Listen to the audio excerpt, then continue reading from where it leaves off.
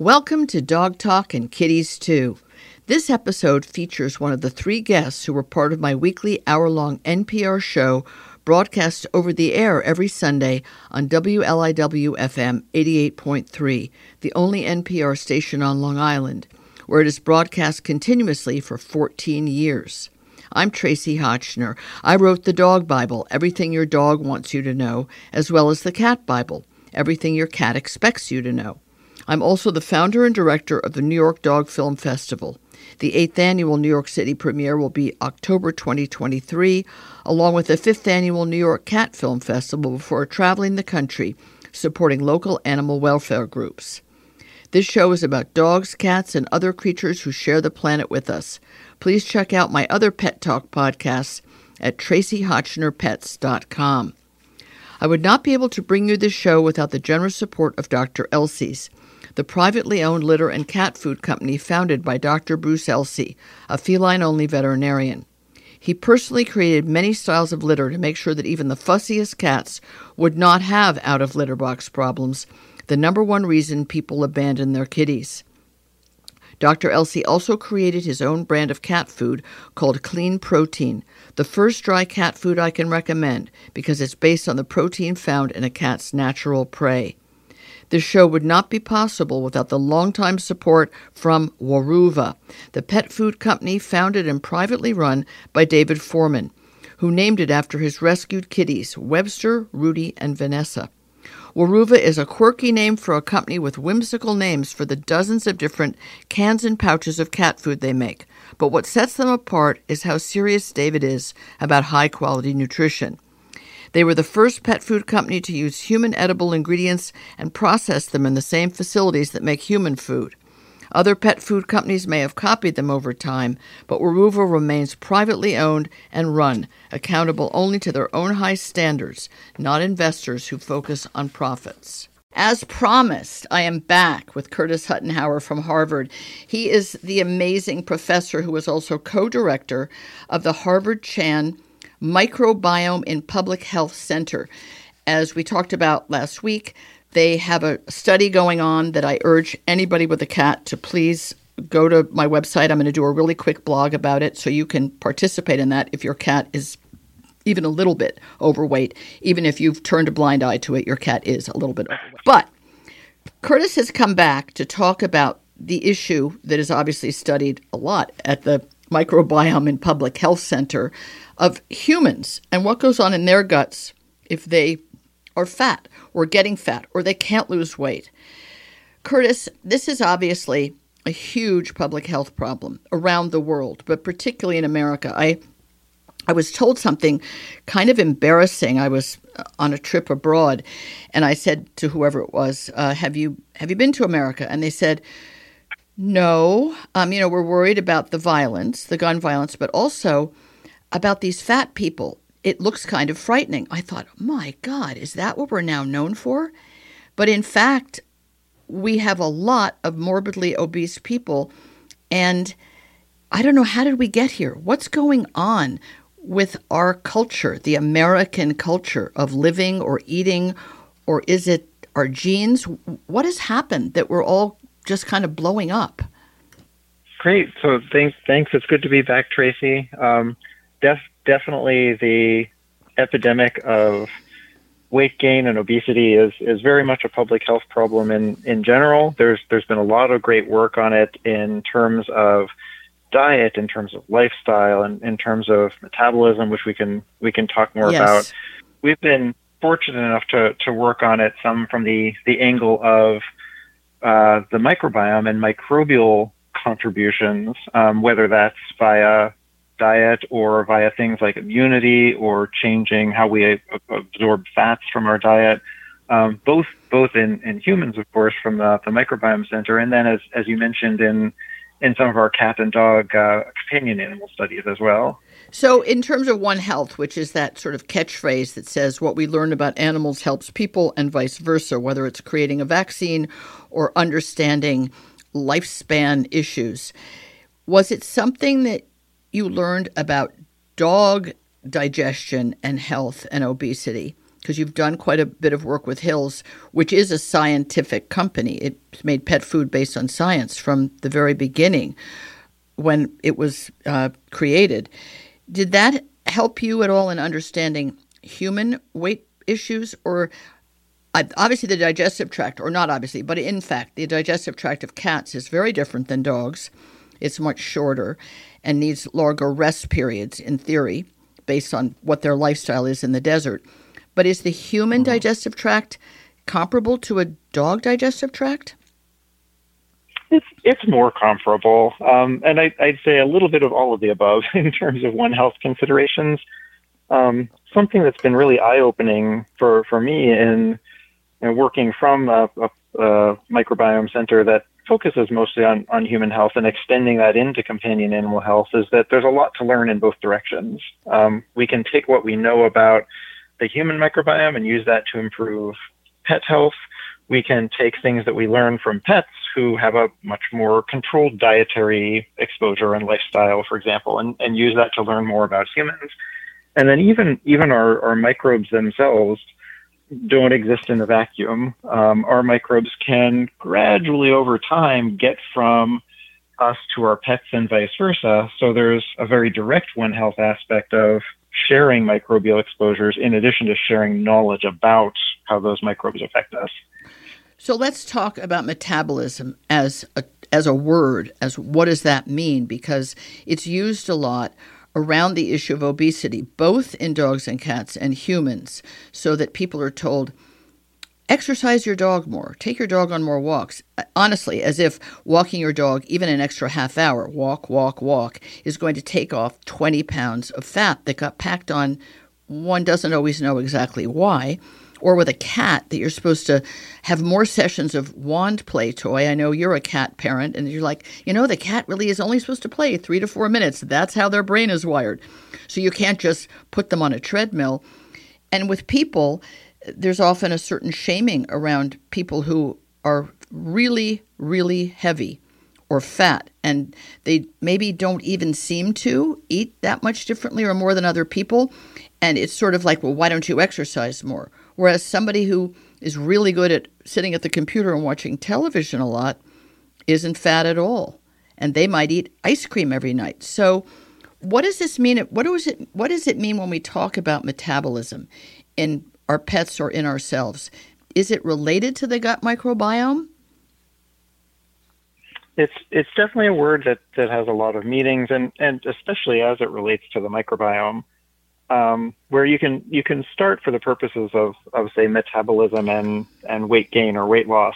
You can start from the very simple sort of calories in versus calories out concept, which is true as a kernel, but then you can layer a lot of nuance on top of that, even just from the perspective of the microbiome. We can think about the difference, for example, in if two different people eat the same food, they might extract more or fewer calories from it for their own use based on how their microbes are using those nutrients. Or their immune systems might be primed in a different way because of their microbes. And so different levels of baseline inflammation can change how either calories are absorbed or how the body responds to those calories. We can think about metabolism as including very specific chemical processes, say, lipids that are processed in the gut, and which can then go out into circulation and change the way our body responds to the same intake of food, or the same thing can be true for carbohydrates and things like glucose control. So layered on top of that basic calories in versus calories out equation, even just from the perspective of the microbiome, there are lots of different chemical processes that contribute to metabolism and weight change in response to metabolism, let alone all the stuff that our own bodies do that's similarly complicated. And it's quite an amazing machine, the human body. We've always known the human mind is barely unknowable. It's so complex and brilliant. But the whole body, and the gut being such a major part of it, is amazing. And the fact that Harvard has an entire center just to look at the microbiomes in the body means that there's a lot more to be learned, or you would be out of a job, so to speak, or you'd morph your job into something else, right? I think that how little we know is something important to be aware of for us as just recipients of food or of information.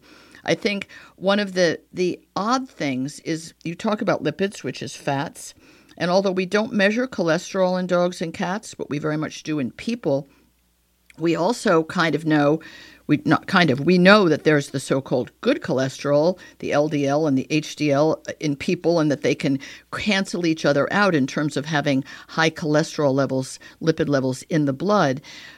But we also know that there are people predisposed, and I don't know if it's genetically, but you must know this because it's got to be part of what you're doing all the time, to have so-called high cholesterol. So one person can have a 3-egg omelet and, buttered all over their toast every single morning and have lovely low cholesterol.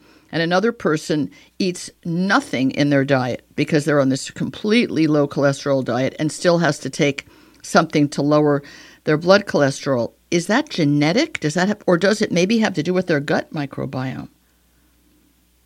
That's another case in which it's sort of all of the above.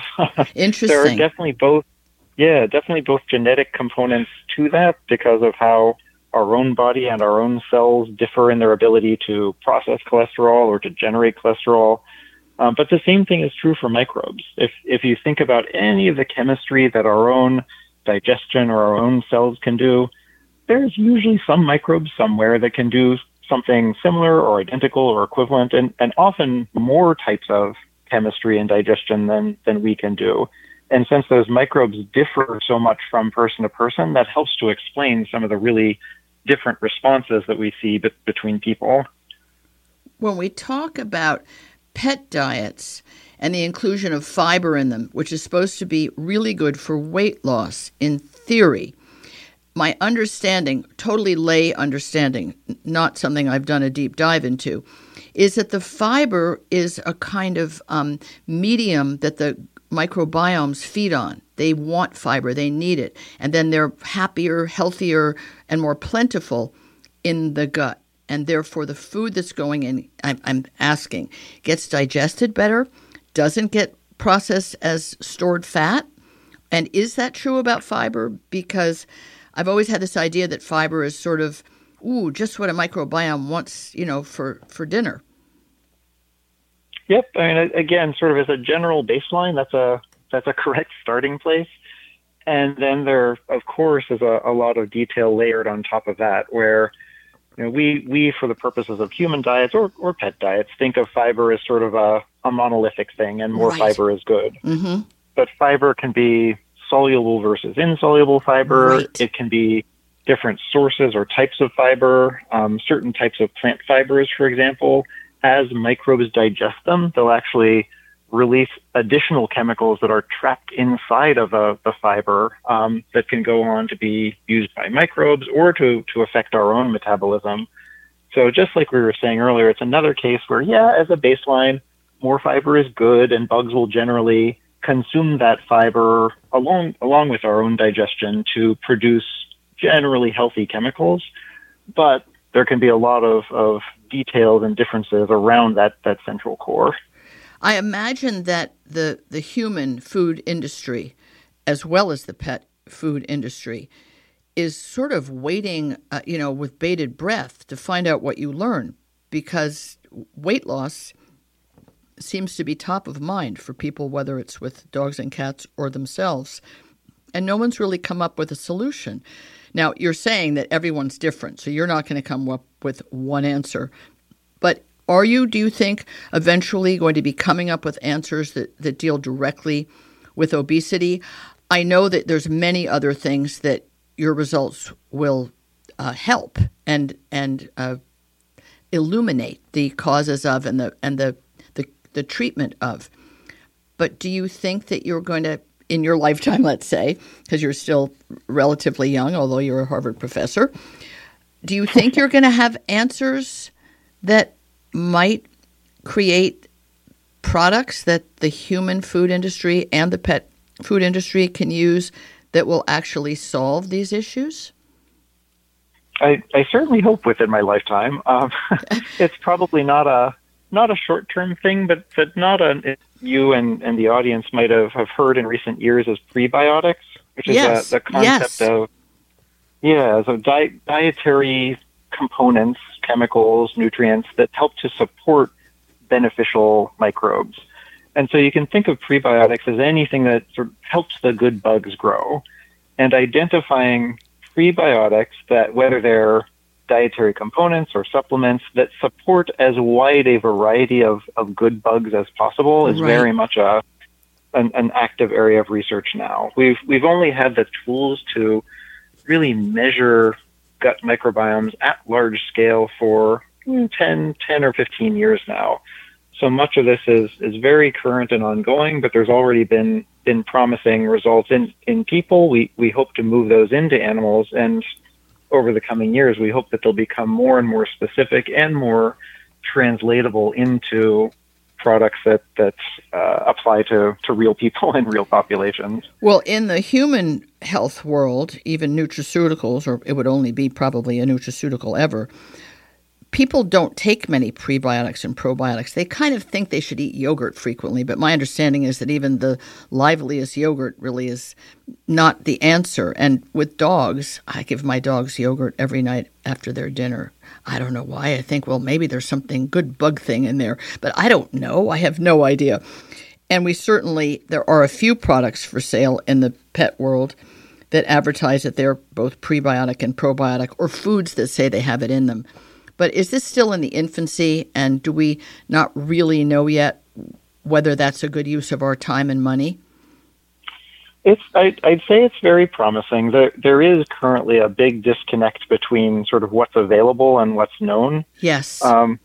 Even just prebiotics versus probiotics is a great example, where they're often mixed together in nutraceutical commercial products. Yes. But they're very different things, and they act by very different mechanisms. Prebiotics are nurturing good bugs that are already there, usually via chemistry, whereas probiotics are putting other bugs into the gut or other places. Interesting.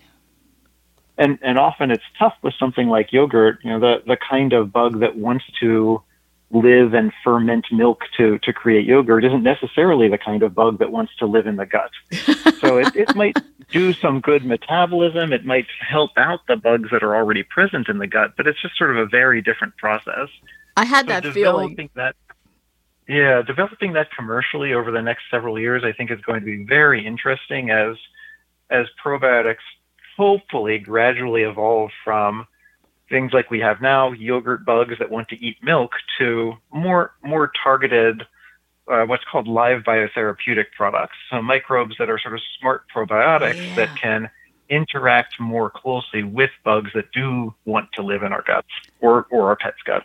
That would be really cool. So that is like a target. I don't know if it's your furthest long-range target, but it sounds really good to me. Something that has Harvard science behind it, and that will give us a result that is actually measurable and at some point feelable or visible in terms of weight or other health issues for us and our pets. Curtis, it's been really a pleasure talking to you again. I really appreciate your seeing the big One Health global picture of dogs, cats, humans, all in one picture at the extraordinary Harvard Chan Microbiome and Public Health Center at Harvard, where you are the co-director. And I wish you Godspeed in the work you're doing. Come back to us with something soon so we can all eat cake and not get fat. I hope so too. It's, again, just a delight to be here. I'm so glad that the audience is interested in this, and I hope we are back with ways to eat cake and be healthy as soon as possible. Wonderful. You see that, folks? Let them eat cake. Thanks a lot again. Thanks for listening. There are a few more special companies that make this show possible. I hope you will try their products because they support my mission to entertain you with valuable information and advice. This show is supported by Wonderside, a company founded and run by a woman entrepreneur who wanted to find an effective natural way to keep fleas, ticks, and other pests away from her pets and home instead of putting toxic chemicals in or on them. Wondercide makes plant-powered products to keep parasites at bay without dousing your pets and property with ingredients that are harmful to them and the planet. The show is also underwritten by Evermore Pet Food, privately owned by 2 dedicated women who take human-edible, ethically sourced ingredients and gently cook dog food that is then frozen in pouches and shipped right to your door. They founded and run their own company and have been doing that for 14 years and answer only to their own high standards without interference from venture capital investors. I'm also grateful to Earth Animal, also privately owned by Dr. Bob and Susan Goldstein, where they create holistic pet wellness products with an emphasis on their stewardship of the Pet Sustainability Coalition.